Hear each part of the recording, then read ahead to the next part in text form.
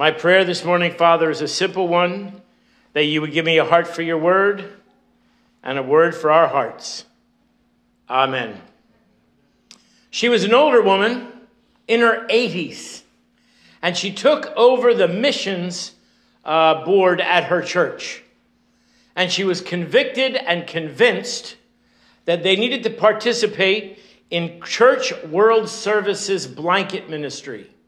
Now, I don't know if you know about this blanket ministry. They make sturdy wool blankets, and whenever there's a disaster all over the world, they send hundreds of thousands of these blankets. These blankets can be used for warmth. So she came in from the back of the church, wrapped up like a little match girl from a Hans Christian Andersen story, and shivered her way to the front of the church. And then she demonstrated that you could use it for shelter, that some people had no luggage and they would put all their belongings in the blanket and tie it up like Huck Finn would and put it on the end of the stick and carry all their belongings if there was a disaster. They could wear it as a garment. But most importantly, she said, this blanket says hope.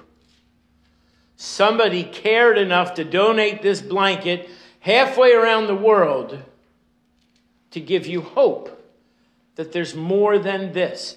Jesus impacted somebody's lives so much that they want to impact your life. So, if you've got nothing to do this afternoon, go on the Church World Service website and donate $10 for a blanket to be sent around the world. Not the point of the sermon, but I want you to get thinking in that direction.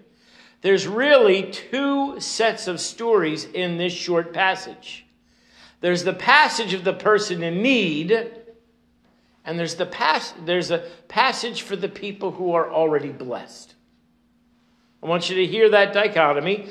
Bartimaeus definitely had a need. He was blind. And the people who were following Jesus from Jericho, and they're going from Jericho up to Jerusalem. The next story in the Gospel of Mark is the triumphal entry. Jesus has his eyes set on Jerusalem and his purpose. And the people are going with him. And Bartimaeus is interrupting that purpose. Sometimes the blessed get annoyed by the people who need to be blessed because it takes time and energy. But I want to go back to Bartimaeus. Bartimaeus sat outside Jericho. Now you're thinking, why would you sit outside Jericho? Well, that's where all the merchants came by and all the caravans. And his garment, remember he threw off his garment before he ran to Jesus, was very much like that Church World Service blanket. It was his shelter when a sandstorm or wind or rain came by. He sat on it, and chances are the front of the garment is where he collected his money. It was his home business. It was literally his home and his business. Now, some scholars believe that a beggar, an approved beggar by the elders of the town of Jericho, had an approved beggar garment. Now you say, what does that mean?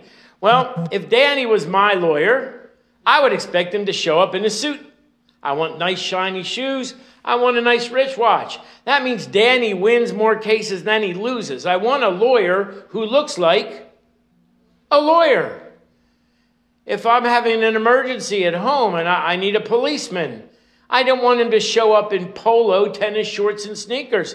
I want him to look like a policeman. He's got to have his uniform on. And yes, I once wore no tie and no sweater vest to school. And Felicia looked at me. Her name really is Felicia. She is in 5th grade. She said, Dr. Madison, you are messing with the fabric of the universe. Every job has its uniform. Well, Bartimaeus had his garment, and some scholars believe that he could only have that specific garment if the elders of Jericho had said, you are an approved beggar. We will let you beg because there's no other way for you to provide for yourself or your loved ones. It was his home it was his business, and it was his identity. And when he heard that Jesus wanted to see him, what did he do? He threw off his home, his business, and his identity, and went straight for Jesus. What a great step of faith that was. Because I'll tell you, the equivalent of this garment was a lifelong income. Think of it as a portable pension. Do you think it laid on the ground very long after he threw it off? Or do you think some other beggar scooped it up? William Barclay says, I want you to hear this, there are three things you cannot take back. One is a loosed arrow, one is a harsh word, and the other is a missed opportunity. Bartimaeus was not going to miss this opportunity. No matter who said no, no matter who said wait, no matter said don't bother the master now, he's on a mission, Bartimaeus was going to be heard. Well, it reminds me of a true story of Dr. Fred Collier. In World War II, Fred Collier was a student in the Army Specialized Training Corps right at the end of the war. And when the war ended, he had not yet finished his training, but he felt that he was called to be a medical doctor. He didn't really have the money to go to school and support his family. And he was in the barber shop. Remember when you used to be in the barber shop and they would magazines and you read? My barber always had the newest comic books. I think that's why every boy in town went to get their haircut. They just wanted to see what was happening with Captain America. He was reading in the magazine and he saw that Eleanor Roosevelt, who lived by herself at that time, her husband had passed, was very generous in helping people with specific needs. So he and his wife sat down and they wrote her a letter and they told her the whole story. I was being trained and the war ended. I lost my opportunity. I can't afford to go to school. And sure enough, a letter came from Eleanor Roosevelt, and it had a check in it. And throughout the time that he was in medical school, checks would arrive from ministries and individuals, and sometimes from Eleanor Roosevelt herself. And Eleanor Roosevelt put Dr. Frank Collier through medical school. When he finished medical school, he sent her a thank you note, and he said, I will do everything I can to pay you back. And she sent him a note. She said, that's not why I did it. When you are well off, you must help somebody else. Dr. Fred Collier would not be Dr. Fred Collier unless he had asked for help. The first lesson we learned from the blind man today is this. If you need help, you must reach out for help. Now, I've had some health issues lately, and I don't like to ask for help. I am a stubborn old bird sometimes. And sometimes I get the look. I'm getting it now. I get the look that says, why won't you ask for help? I love you. There's only two of us in the house. It's not hard to figure out that you need help. But I'm just stubborn. And some of us treat God that way. Well, I think I can fix this on my own. And our Heavenly Father is shaking his head at us saying, ask. Ask. In fact, I remember in Matthew it says, knock and the door shall be open to you. Seek and you shall find. Our Heavenly Father wants to help, but he wants us to acknowledge that we need help. If you're taking notes, that's point number one. There's only 3 in this sermon. Number 1 is, if you need help, ask for help. Now, number 2 is for the people who were shushing Bartimaeus.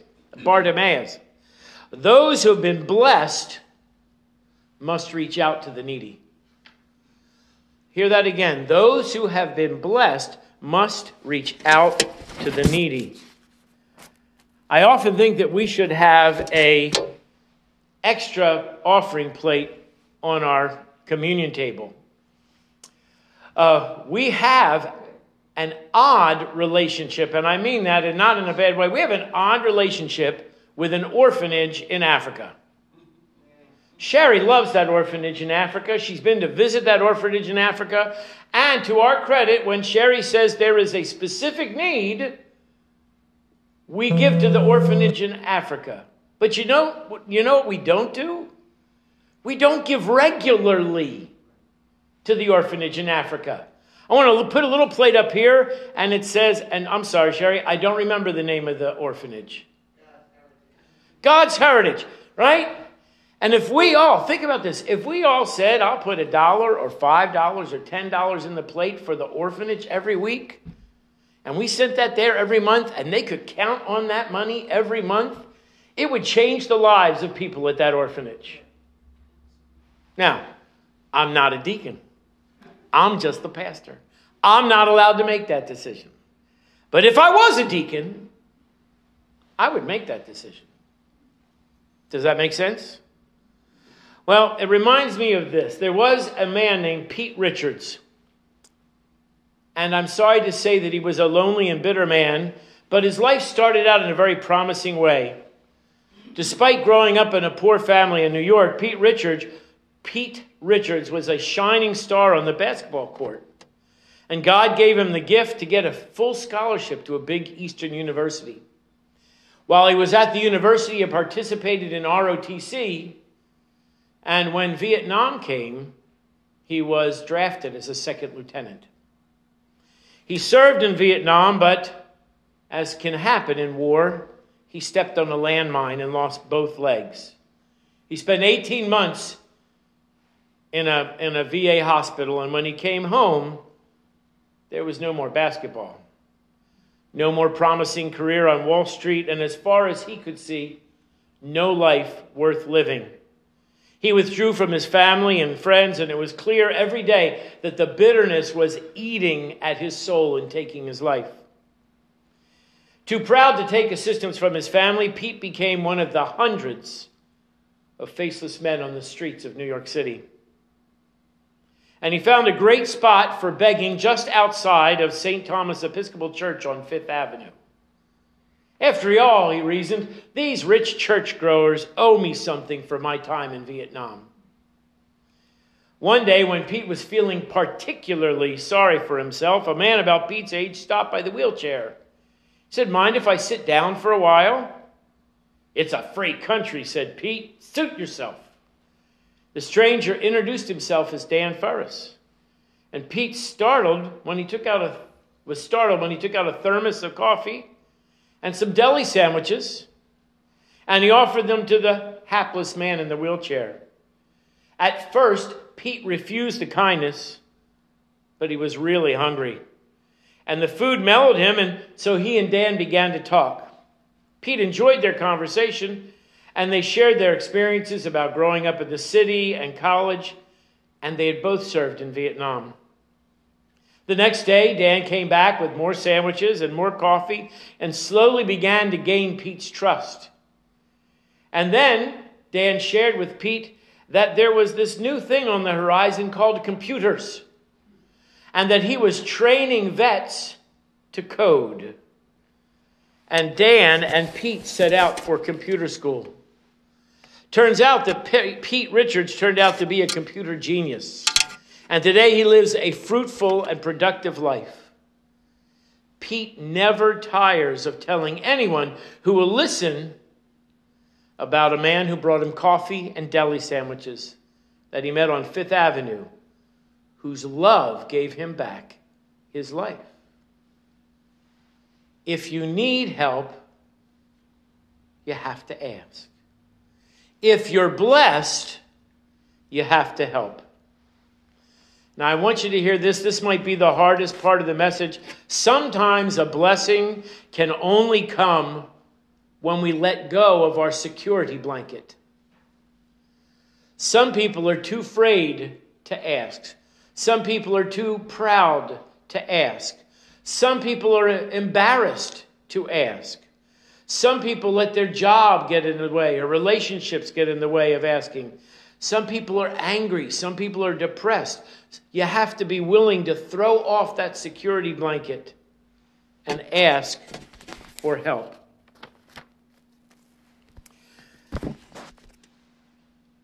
an amusing story. And I'm sorry, I found all these stories that go with the sermon so well, and they're all about unique people. This is another World War II story. A man named Charlie Boswell was blinded in World War II while rescuing a buddy from a burning tank. Charlie had always been a great athlete, and he took up golf. And he was astoundingly good at it. In a short time, Charlie Boswell won the National Blind Golf Championship 16 times.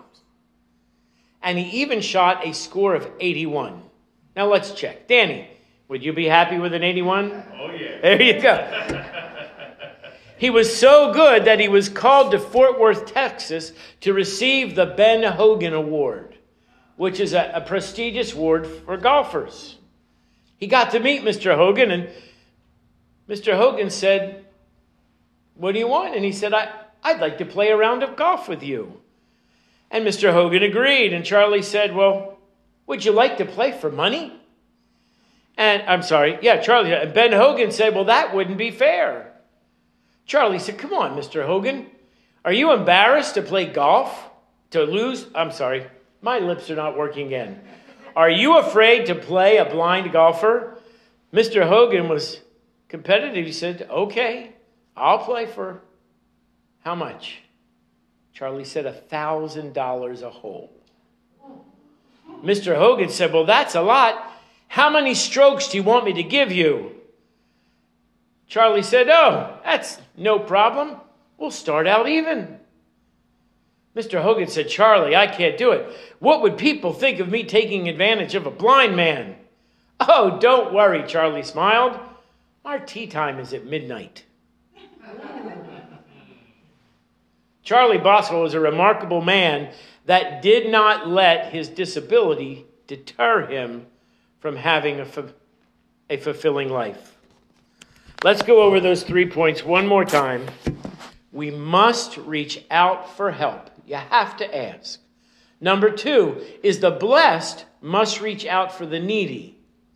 Now, let's be clear. Sometimes the blessed need help as well. So there's not really two groups of people, the people that need help and the blessed. We often move back and forth between one group and the other. But we won't know your need unless you present it to us and give people the opportunity to help. And sometimes a blessing can only come when we let go of our security blanket. Some years ago in a small town in the Midwest, a 12-year-old girl named Terry was babysitting her little brother. Terry walked outside to get the mail, and as she turned around, she saw that her house was on fire and that her baby brother was trapped inside. Terry, the 12-year-old girl, ran as fast as she could into the flaming house to find her brother trapped by a burning rafter which had fallen and pinned him to the floor. Hurriedly, Terry worked to free her brother, and she had trouble getting him loose as the flames danced around their heads. Finally, she freed him, picked him up, and quickly ran outside just as the roof of the house caved in. By this time, firemen were on the scene, and the neighbors had gathered around the smoldering remains of the house. The neighbors had been too frightened to go inside or do anything to help, and they were tremendously impressed with the courage of the 12-year-old girl. They congratulated her for heroic efforts. "You're so brave," they said. "Weren't you scared? What were you thinking when you ran into the burning house?" The 12-year-old said this: "I wasn't thinking about anything. I just heard my little brother crying." Let me ask you something. How long has it been? How long has it been since you heard your brother or your sister crying? And how long has it been since you stopped and did something about it? Are you in need? Jesus needs to hear it. Are you blessed? You need to share it. We need to develop our church, the Church Universal, that same sense that the lady had with the blanket at St. Paul's Presbyterian Church, walking down the aisle, wrapped up, to convince us that there are people who need to share the abundance that we have here at King's, here in this blessed country, and around the world. Amen.